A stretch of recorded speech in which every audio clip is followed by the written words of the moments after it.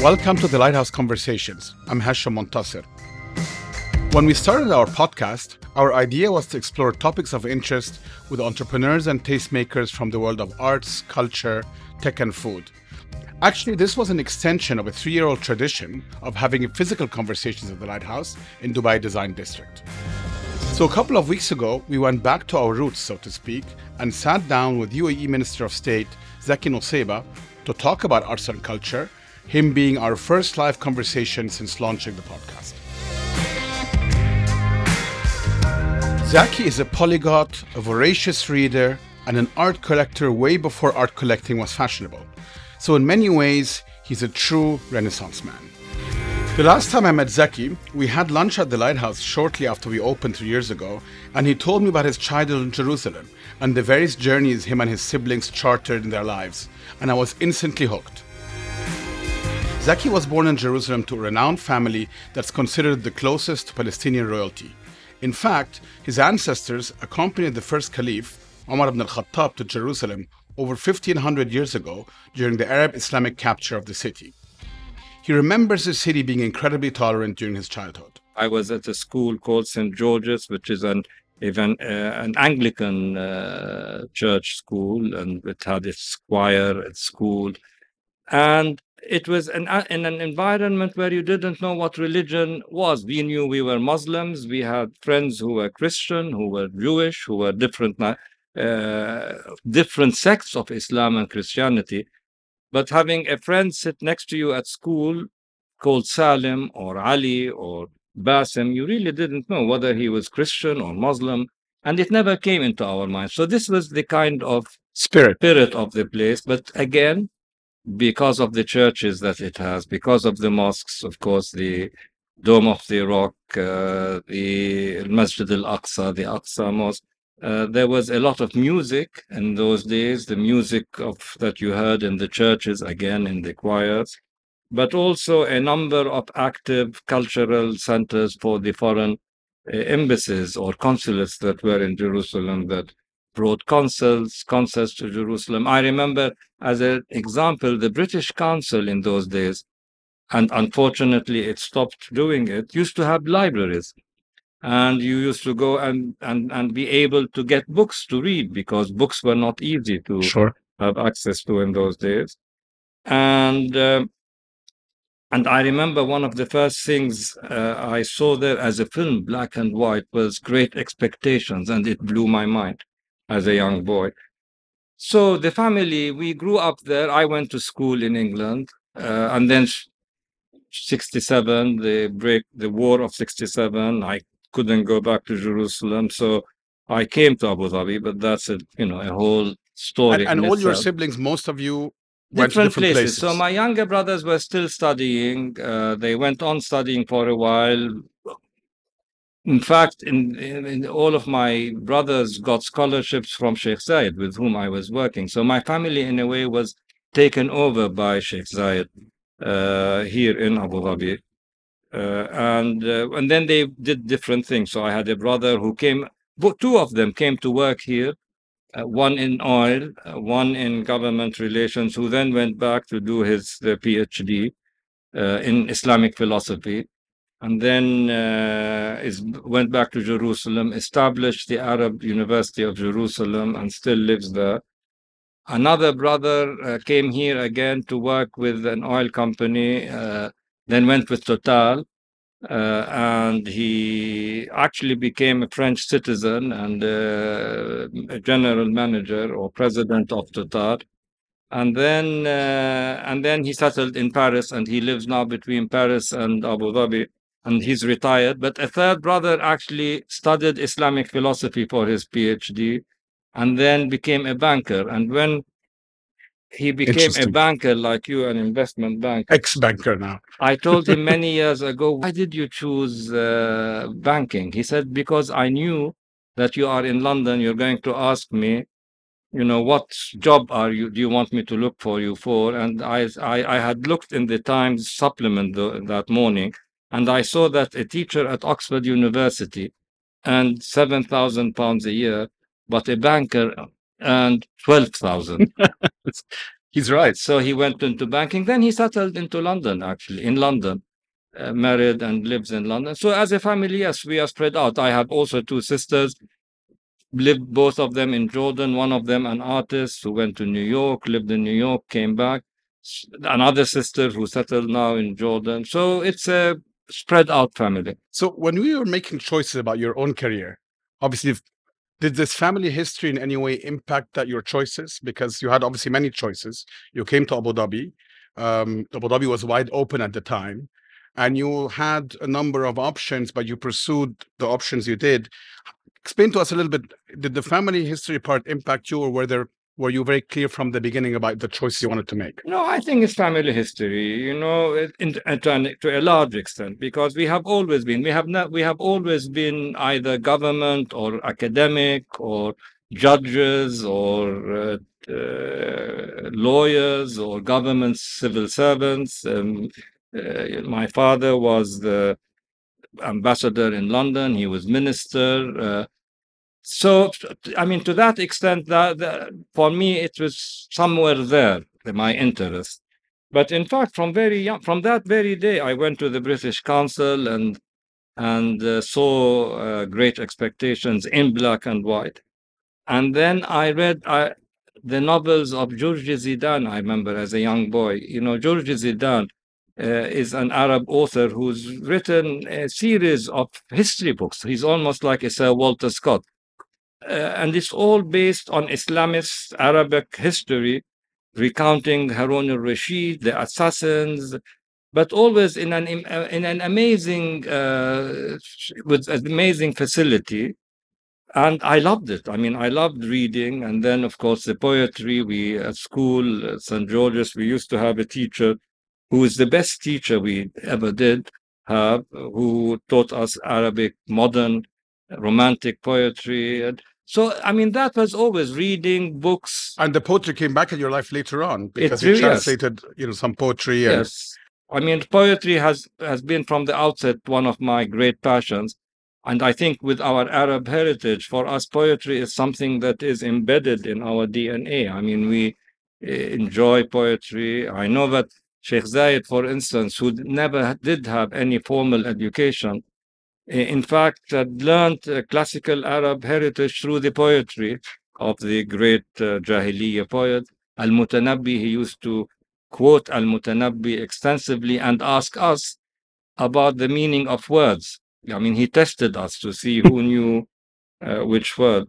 So that was, I mean, when I came out because of the Six-Day War, because my parents had gone back to Jerusalem, and because of the war, I could not go back. And we had a relationship with the Emirates. My father knew both Sheikh Shakhbout and Sheikh Zayed. He'd received, in fact, when I was still at Cambridge in England, Sheikh Zayed was in London in the summer before he became ruler, and he came to dinner in the embassy residence in London, and I met him. But I had So your no father. idea, yeah, through the father. But I had no idea that you would be that there. my life, my destiny is going to be in Abu Dhabi. But in '67, after it was June that I came down, as they say, the war had broken up. So my father said, "Why not go to Abu Dhabi?" We had a company here that was just about opening because Sheikh Zayed had just become a ruler. He was developing some major contracts in Abu Dhabi. And they said, "Go out and try your luck." I came, but did not really feel attracted to that to job. working in contracting or accounting or selling iron rods. And so I drifted into journalism. I was going to say, so you started with journalism. I drifted into journalism. You know, in those days, there was one hotel called the Beach Hotel. It was the only place in town which was a watering. The Sheraton now, or what? It's the Sheraton Yeah. Place Hotel now. Yeah. And it the only place that had air conditioning. I mean, we used to live in prefabricated kind of units, sometimes had electricity, often not, even in summer. But the hotel was the only place that had both electricity, air conditioning, and company. And in those days, a lot of editors, foreign editors, Arab editors, were passing through Abu Dhabi because they were interested in two things. One was to see what are the new economic big projects that Sheikh Zayed is going to announce. And so that was big news internationally. But also because they were worried once Britain announced that it will withdraw from the Gulf, There'll be a vacuum, that there will be essentially. a power vacuum, Yeah. and therefore a security issue. And they wanted to cover what was happening, but it was not important enough to have reporters actually resident in Abu Dhabi. So it was natural to ask me to become a stringer, which means you write a story. If they publish it, they pay you per Okay. piece. And I remember, for instance, the first piece I did was about Abu Dhabi's 5-year plan, 68 to 72. I sent it to the Financial Times. I got £10, which was a lot of money in those days. But also, you could rewrite that story into 4 or 5 different forms Uh-huh. and then send it to Agence France Presse and to Reuters and to The So Economist. it's And not just your brother, the banker, that knew how to make money a through. little to survive. I mean, in those Right. days, it was survival. And did you feel that the way you were covering the stories as an Arab and someone that grew up in the region was different than some of those foreign correspondents, or not correspondents at the time, but that came and told a similar story, for example, about the Because 5-year plan? Yes, because I mean, I got very rapidly to know everybody because in those days, Abu Dhabi was a small village, really, by the sea, and the decision makers were few in numbers. And it was enough to say, I am Financial Times, and all doors would open to you. And then I met everyone within a month or two. And of course, living there, knowing the history, before going out, and from the time that I met Sheikh Zayed in London, I mean, I was obviously fascinated by the man and his history, and I had started even then to read a lot of the books about the region, Arabian Sand, Wilfred Thesiger, The Golden Bubble. I mean, there are a number of books that I read. And so when I came out, I was well introduced both to the region, its history, the tribal history, the stories of Abu Dhabi and Dubai and the Emirates, and I found it all fascinating.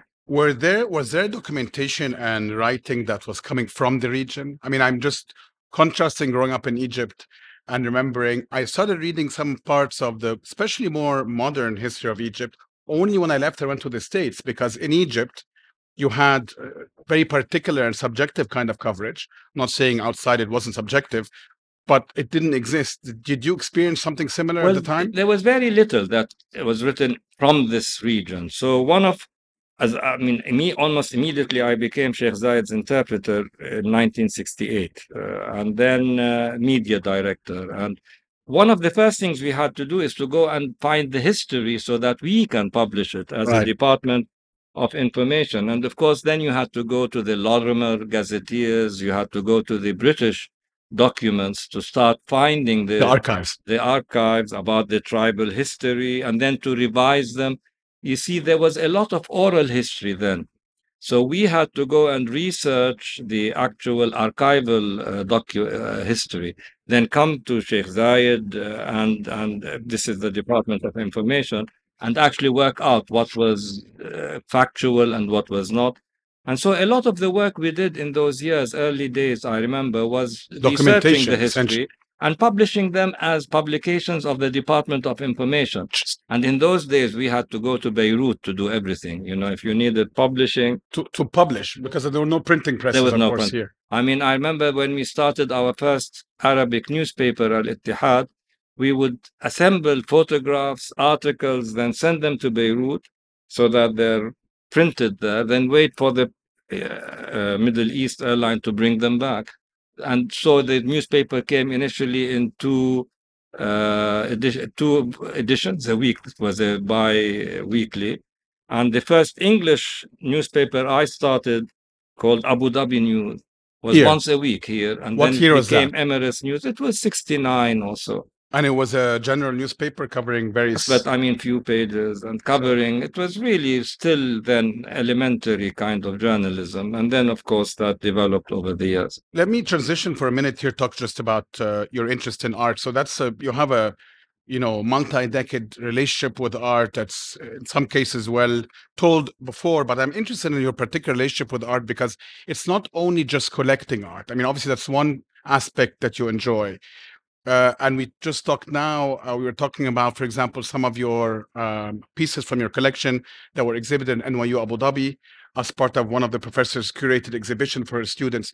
So your relationship with art goes beyond collecting into what is it? Is it the learning? Is it the interacting with it? What draws your interest You here? know, I love the German language, and the Germans have a real knack to put words together. They build a word out of three different words to give the full meaning of what they want to say. And I love one of the words that is a compound word is what Richard Wagner, as an opera composer, described his operas, and he called it a Gesamtkunstwerk, which really means a whole art work. I want to say, sorry, I went to German school, so I can verify it's correct.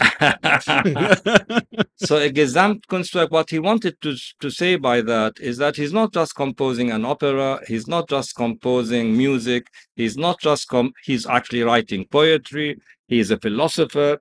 I mean, this is how he saw his work. And for me, if I am to invent and became Gesamtkunstwerk became accepted in English language as a kind of term in the aesthetics of a whole work that brings in different aspects, and not only just one aspect. And to me, if I want to describe my relationship with art, I would call it a Gesamtkunsterfahrung, which means experience. It's really the experience is not just one side of it, one aspect of it. So clearly, it's everything that goes with art. So it's the enjoyment of looking at it. It's the enjoyment of meeting people who are creative and create this art in front of you.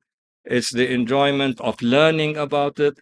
It's the enjoyment of sharing discussing it as well. Right. and it's the enjoyment of sharing it. Because in the end, no art should exist, in a kind of monastery, although it's all right in a Isolation. monastery if you can go and visit. But it should really be shared by all. This is why I personally love museums. I love museums when they don't charge people because I think access should be free. But I also think that even private collections should be open collections. I mean, art is something for everybody to enjoy, to appreciate, and to learn from. So, art is not just a question of having something on your wall, but it's all the feeling that goes with it. A Gesamtkunsterfahrung. When we come back, Zaki tells us about the various stages of being an art collector and what it means to him. We will also take some questions from the audience. Stay with us.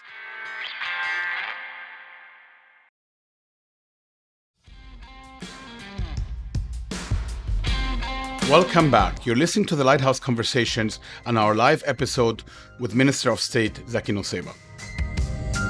Before the break, Zaki was telling us about the impact art had on him, the overall experience, which is in German named Gesamtkunsterfahrung, and why he feels all art should be public. I mean, I again think that art speaks to you, and you cannot just enjoy everything, and you do not react in the same way to everything that you see. And of course, I went through several phases.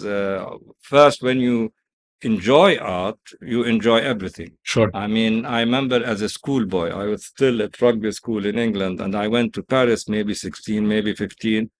And my sister was studying at the École des Beaux-Arts as a painter herself. And I remember in those days, the Impressionist art was in the museum called Jeu de Paume, which was in the Jardin des Tuileries. Now it has the Monet Water Lilies series, but then it was Impressionist and it was Rodin, the thinker and the kiss. And I remember when I saw those in Paris, it just blew my mind. And from then, you go to enjoy all kinds of arts. I mean, in London was beautiful. Cambridge had, of course, the Fitzwilliam Museum, which had everything from Rembrandt to Rubens. And when you transition to look at Arab art. But this is what I want to say. So this is the first phase, is when you go and look and enjoy art and you try to learn about art generally.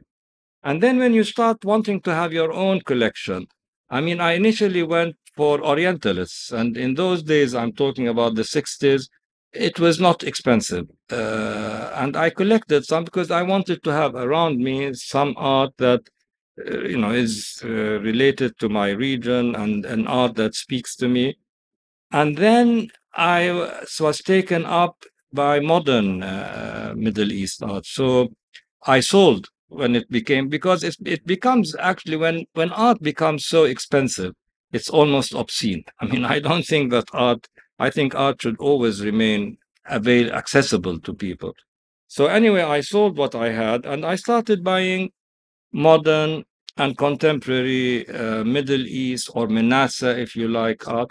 And of course, since coming here, this has been really my focus, is to get art from Menasa, from the region, from starting with the Gulf, with the Emirates, with the region, with the Middle East, but with India, Southeast Asia, to look at art that talks to us. And the UAE, as you know, has 200 nationalities that live and work and create creatively, live together here.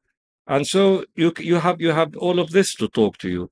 And this is really my focus now. It's Have this you kind of found art. anything particular that speaks to you within? I mean, it's now a larger body of work in terms of both modern and contemporary art in the Middle East. I mean, for example, I find myself drawn to particular eras.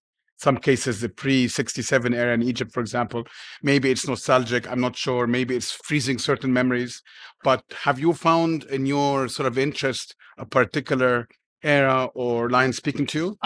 For me, I look at the whole sweep of this art development from modern. Well, there's Egypt, of course. We have some great artists. Iraq, of course, that has some great artists. Syria, and we notice that a great deal of this art is started being based on calligraphy, hurufiyat, using the letters of the alphabet initially as sentences and subsequently as abstract and conceptual.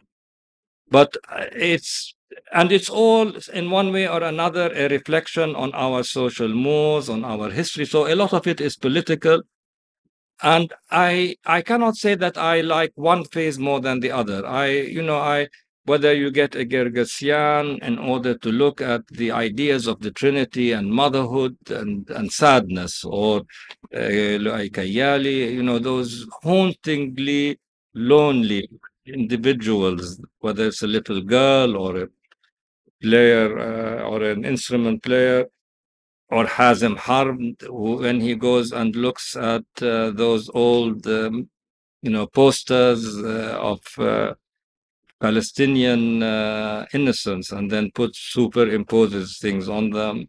So I cannot say one phase and not the other, but a lot of it, I would say, Iranian art. I mean, if you have Farhad Mushiri, these classical jazz that are both part of our heritage because it's classical, it has poetry. Normally, he writes poetry on it.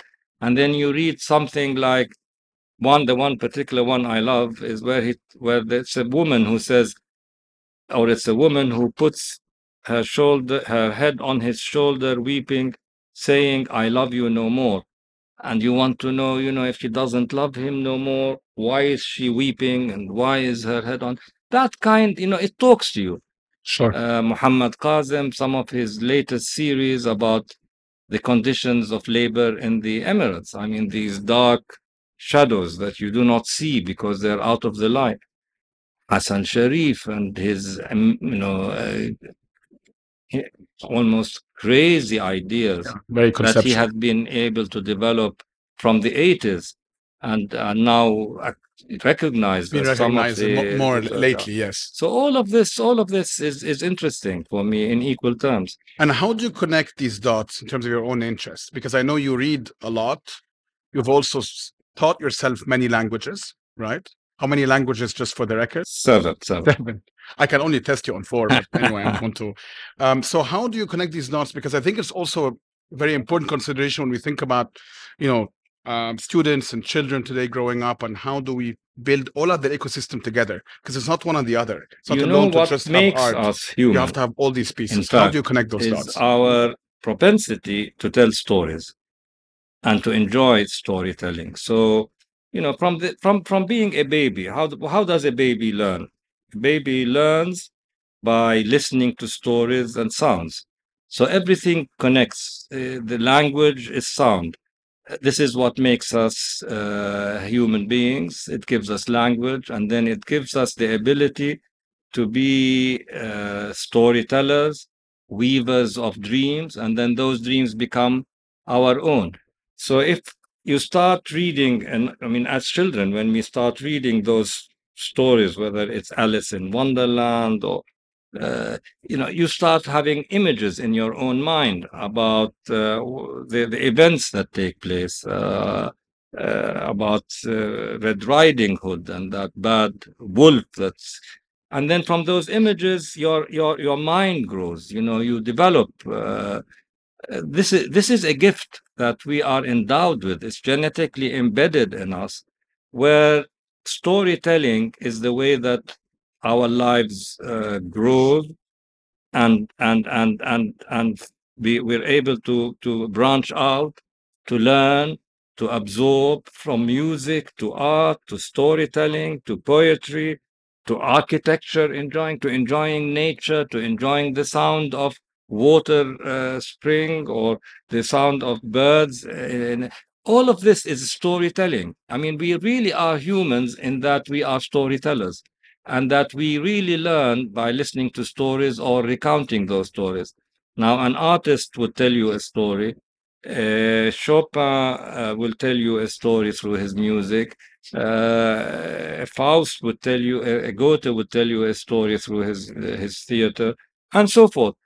This is the connecting, I believe personally, and this is how I brought up my children, always to induce in them very young, as children, the love. And I'm sure all parents do this with their children. They induce in their children storytelling.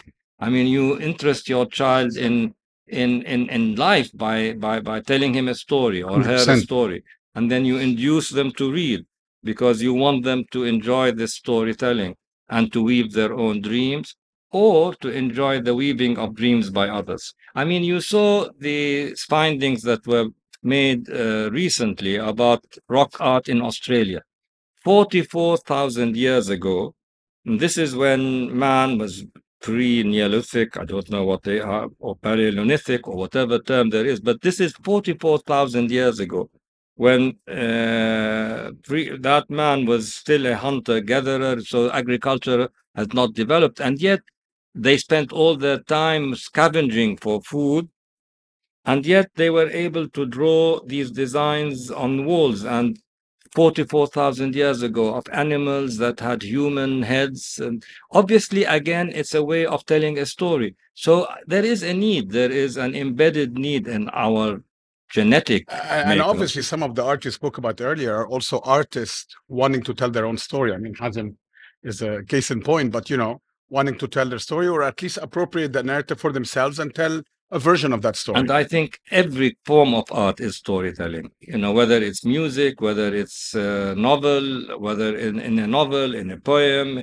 every work of art, every creative work of art is in fact telling of a story. So, what can parents and teachers and others do to promote that type of storytelling? Because when you look at today's curriculum, and I'm not talking about the UE necessarily, cross, sometimes you find those things lacking, and these things are also taught in isolation as opposed to being connected. What do you think can be done about that? The first thing is take away all these iPads and It's a tall order. It's the going to tall be order. difficult. I mean, iPads become very useful at some stage, but and these games, these electronic games, because I think the first duty of any parent really is, I believe, through storytelling to really inspire the child's imagination, because it's the imagination that makes a child grow. So you need to really inspire, you need to fire that imagination. And you can only do this through inducing into the young children this love for storytelling, story reading, and not show them films of. I mean, I'll tell you, for instance, Lord of the Rings. When you read a story to children, you give them one kind of ability to imagine what is happening, but you show them the cartoon, and suddenly there is no imagination because everything They're is relying put on it. before them. So it's really, how do you inspire, enrich a child's imagination? I mean, my children I used to take to school and recount stories to them like 1,001 Nights, ending every time at a cliffhanger, so that they will be waiting for me to For the come and next take night. them That's back to brilliant. continue with that story. And there are so many stories to tell children. And then as they grow, I believe the importance of letting them, visit museums and listen to music, and this is one of the great things that the leadership here has accomplished, is to begin opening all these museums around us.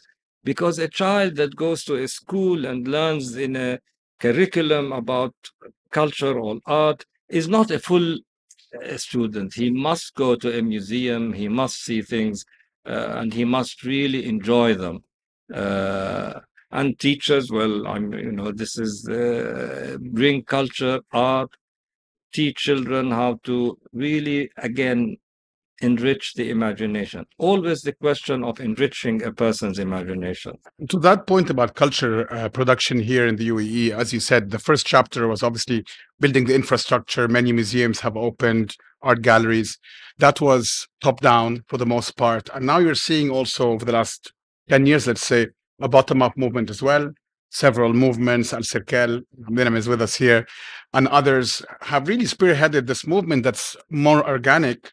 And there's an interplay between the top down government led and the organic. How does that play out going forward? Okay, I think to begin with, I mean, let's just to put something out of into context, that there was always also organic social involvement in art. I Sure. mean, so when we talk about for instance, the Hassan Jarif group that in the 80s created a society, Sand Castle, that met together with poets, and they included poets and painters.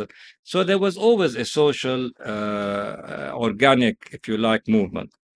Uh, but of course, in a place like the UAE, which really started on a marvelous journey 50 years ago, I always tell people who come to visit here, you need to look at a record of what existed 50 years ago to see and to appreciate what was accomplished in such a short span of time. And it's not a question of oil money, because oil is abundant in Libya, and oil is in Iraq, and oil is in Nigeria. So it's a number of things that work No, there has to be together, a will and an interest. and good governance, and passionate leadership, and responsible, leaders with the sense of responsibility and so forth. But the basic, I would say, first 40 years were focused on building the infrastructures that were badly needed, including roads. I mean, the airport in Dubai, the first one I came to, was a small building where you could see it, you walk from one end to the other, and you look at Dubai's airport today. But at the same time, the next, if you like, phase of development is one where the focus is really on education, creating a society of knowledge, and culture as an integral part of education. And this is where you need governments from up downwards to invest. Mm. And this has happened, throughout history. So the great collections of the world, whether it's in Florence or in Venice or in Paris, they were all started by either royal families or leaders or emperors. And this is something that the government in the UAE is doing now. I mean, in Sharjah, they've been doing it since the 90s of the last century, with the Biennale that has taken off as an amazing landmark, international, on the global art scene. The museums, 24 museums. And then the big museums that in Abu Dhabi were envisaged within the cultural center on Saadiyat. I mean, a really major, major investment. And that has brought in true international global awareness of the region in terms of art and culture. So whereas I would say in the first, art in the West was always considered from a Western centric perspective, that is something that develops in Paris and London and Los Angeles, but nothing possible in Cairo or New Delhi. Or Now that perspective has changed. All these directors of museums who come here have seen that there is an exciting, robust, an imaginative art, both modern and contemporary, here and in the region, because the Emirates straddles a wide strategic, and therefore there is the interest from global.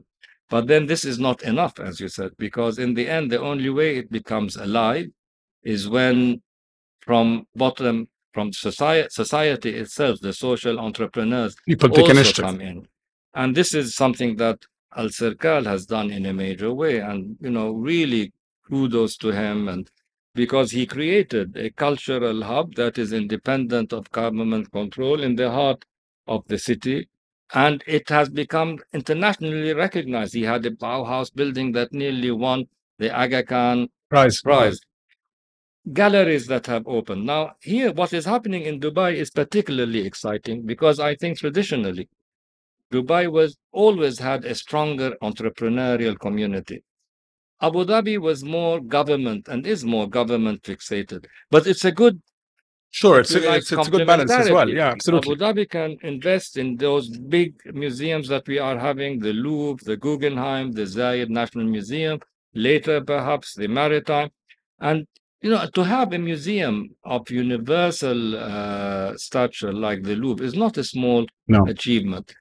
And this drives also the cultural scene, but it also drives social community to become more involved because bureaucrats are never good cultural czars. You need the local community to become the real actors. And we have that. I mean, we're beginning to have this, but I still believe that it is important for governments to invest. I mean, even today, people don't realize that 80% of museums in the world were built past 1980. So big cities in the world go on Recognize that. Absolutely. recognizing that we Absolutely. need to spend on culture. Unfortunately, when you have now government budgets and accountants who want to save money, sometimes they forget that investing in culture is long term, but it is a major driver for sustainable development. It was truly inspiring getting Minister Zaki's perspective on how the region continues to build its own narrative and use its rich history as a launching pad. We also received some interesting questions from the audience. For example, one member of the audience wanted to know how Sheikh Zayed acted as a patron for arts and culture, even beyond the borders of the UAE. In 1969, as an example, but after that, Sheikh Zayed used to go to Geneva. We used to go to Geneva. He would spend the summer and he would spend the time there. And the first time, I mean, and he loved seeing it because it was beautiful, of course, nature, which he loved, the water, the green. And the first thing he said there is to bring a team of performers to the University of Geneva. There was a professor, he knew of the region, Simon Jargi. Simon Jargi. And so I got to know him. And then we brought over a whole team of Ayale dancing and music players, and they performed on the stage at the University of Geneva. And I remember bringing them with me. They were very young performers. And as we drove from airport in a bus into Geneva, one of them told me, I read a lot of description of heaven in the Quran, and now that I see this around me, I can see what heaven is like. And interestingly, Sheikh Zayed then created the same kind of lake with a water spring that comes from the middle in Al Ain near Al Mubazzara. But so for Sheikh Zayed, he was always interested in showing what we had as a cultural heritage everywhere he went. In 1969, again, and before we had infrastructure in Al Ain, he asked us to build the first museum, archaeological museum, which stands there today, although it's being renovated now, in order to show the archaeological finds from Healy and Nar about the communities who lived here 4,000 and 5,000 years ago, traded with the Indus Valley, with Mesopotamia, created beautiful pottery. He wanted to tell a story, and the story is about the people of the UAE. Do not come here just thinking this is an oil patch, it has discovered oil, and therefore there is no history, or there is no heritage, or there is no tradition. So Sheikh Zayed was very keen on making sure that our heritage and our traditions live with us, and then that we also expose them to the world that is coming to either live with us or work here. Another one asked him what kind of stories Minister Zaki himself is drawn to and what role storytelling plays in forming an identity. Very, very good questions. Of course, what is storytelling to me? What kind of storytelling? My whole life is built, if you like, around storytelling. So I look at everything in terms of a story that is either being recounted to me or of something that I am trying to read, whether that is in going to a Wagner opera, to the Ring, or going to a theater, going to the Globe and listening to Shakespeare, reading a novel, reading a poem. Everything for me tells me a story. And it goes through my mind the whole time. When I try to sleep at night, I go through a storytelling phase in order to go to sleep. So everything to me I go through is a question of storytelling. Even films I see, I try to make into a story, then live through them. And I believe that this is really, really the secret of our, if you like, being enthralled by anything we go to, whether it's a film or a theater or an opera or reading a novel or even reading science fiction that I really am also passionate about. But we don't realize that it's storytelling. But this is the way that our imagination is nourished. Now, what about identities? Identities, of course, are important. And through reading, we talked about heritage. And we talked about the need to keep your social roots, your heritage, your traditions.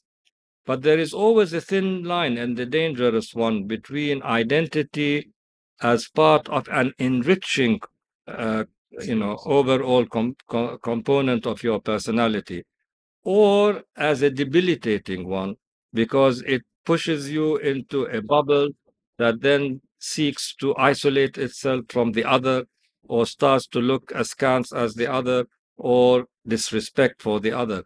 So, how can we manage to have an identity that is important, a Palestinian? I mean, they ask me, what do you feel yourself as an identity? And I say, I'm an Emirati who is born in Jerusalem.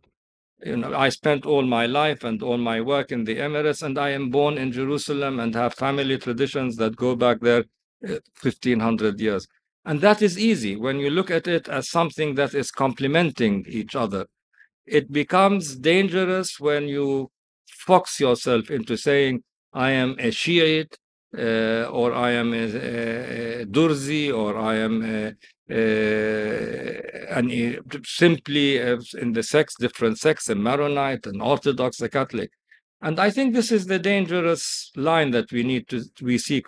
Identity seeking is important, but at the same time, we need always to learn how to be open to the others. And interestingly enough, you can only do this when you are confident of your own identity. I'm just going to interject, and the story you told us at the beginning is so telling. The fact that essentially a Muslim family was holding custody to the keys of a holy church in Jerusalem. So that's sort of again another story and So very it's an telling about. identity of, you have the two, the identities Yeah. can become, Amin Maruf called them the deadly identities in one of his books, because this is what led Lebanon into the civil war and is leading Lebanon, into the nightmare that it has been. Lebanon is a country really, for all those who knew it, and I knew it in the 60s when it was, we called it the Paris, the Switzerland of the Middle East. We went there to buy books in the bookshops and to meet the writers and the poets and political parties of all hues. And yet, as they started bringing themselves more and more narrowly into their own identities, it was a path to disaster. So we have to keep this balance between the two. And lastly, a young member of the audience wanted to know what advice Zaki had for aspiring journalists. As a journalist, I think The first thing is to be passionate about your work because you are telling a story. And, human nature is all about telling a story. And journalists are people who go out in order to report on things happening, whether it's in politics or in economics or in history, and they tell a story. And then, of course, to be literate. I mean, you need to develop your linguistic abilities to the extent where you can express yourself in the best forms that are available to you. And then you have to become knowledgeable about anything you want to work with. And that means really reading up regularly. I used to tell my daughters when they were at school, read The Economist every week, read Newsweek and Times, and you will keep abreast of what's happening around the world. So you have to read and to be knowledgeable about everything you do, and then you have to network because journalism depends on networking. You have to have your sources, you have to have your access, you have to have the trust and confidence of people who are in charge. Develop all of those together and you will become a great journalist. Technology should not be used as a shortcut. Read the serious, I mean, take a newspaper, the Independent, the Guardian, the Times, any of those papers, the New York Times, and a great paper. Take a magazine, Newsweek and Time, and The Economist. Take a Times literary supplement. Learn about new books. You really need to read. In order to be a journalist, you really to read and read and read. A, that improves your own language. B, it teaches you how to express yourself because there is a style for journalism, how to produce a paragraph, where to start it with, how to end your paragraph. And then knowledge and networking. I think on that note, we'll have to end it. Thank you so much, Your Excellency, for coming today and for joining us. Many more stories to tell. So, inshallah, there'll be a sequel soon. Thank you all very much. Thank you. Thanks, everyone, for coming. As always, thank you for joining us on the episode of The Lighthouse Conversations, with me, Hashim Montasser, as your host. The Lighthouse Conversations is produced by Chirag Desai. You can listen to all our episodes for free in your favorite podcast player and on the web at thelighthouse.ae/podcast.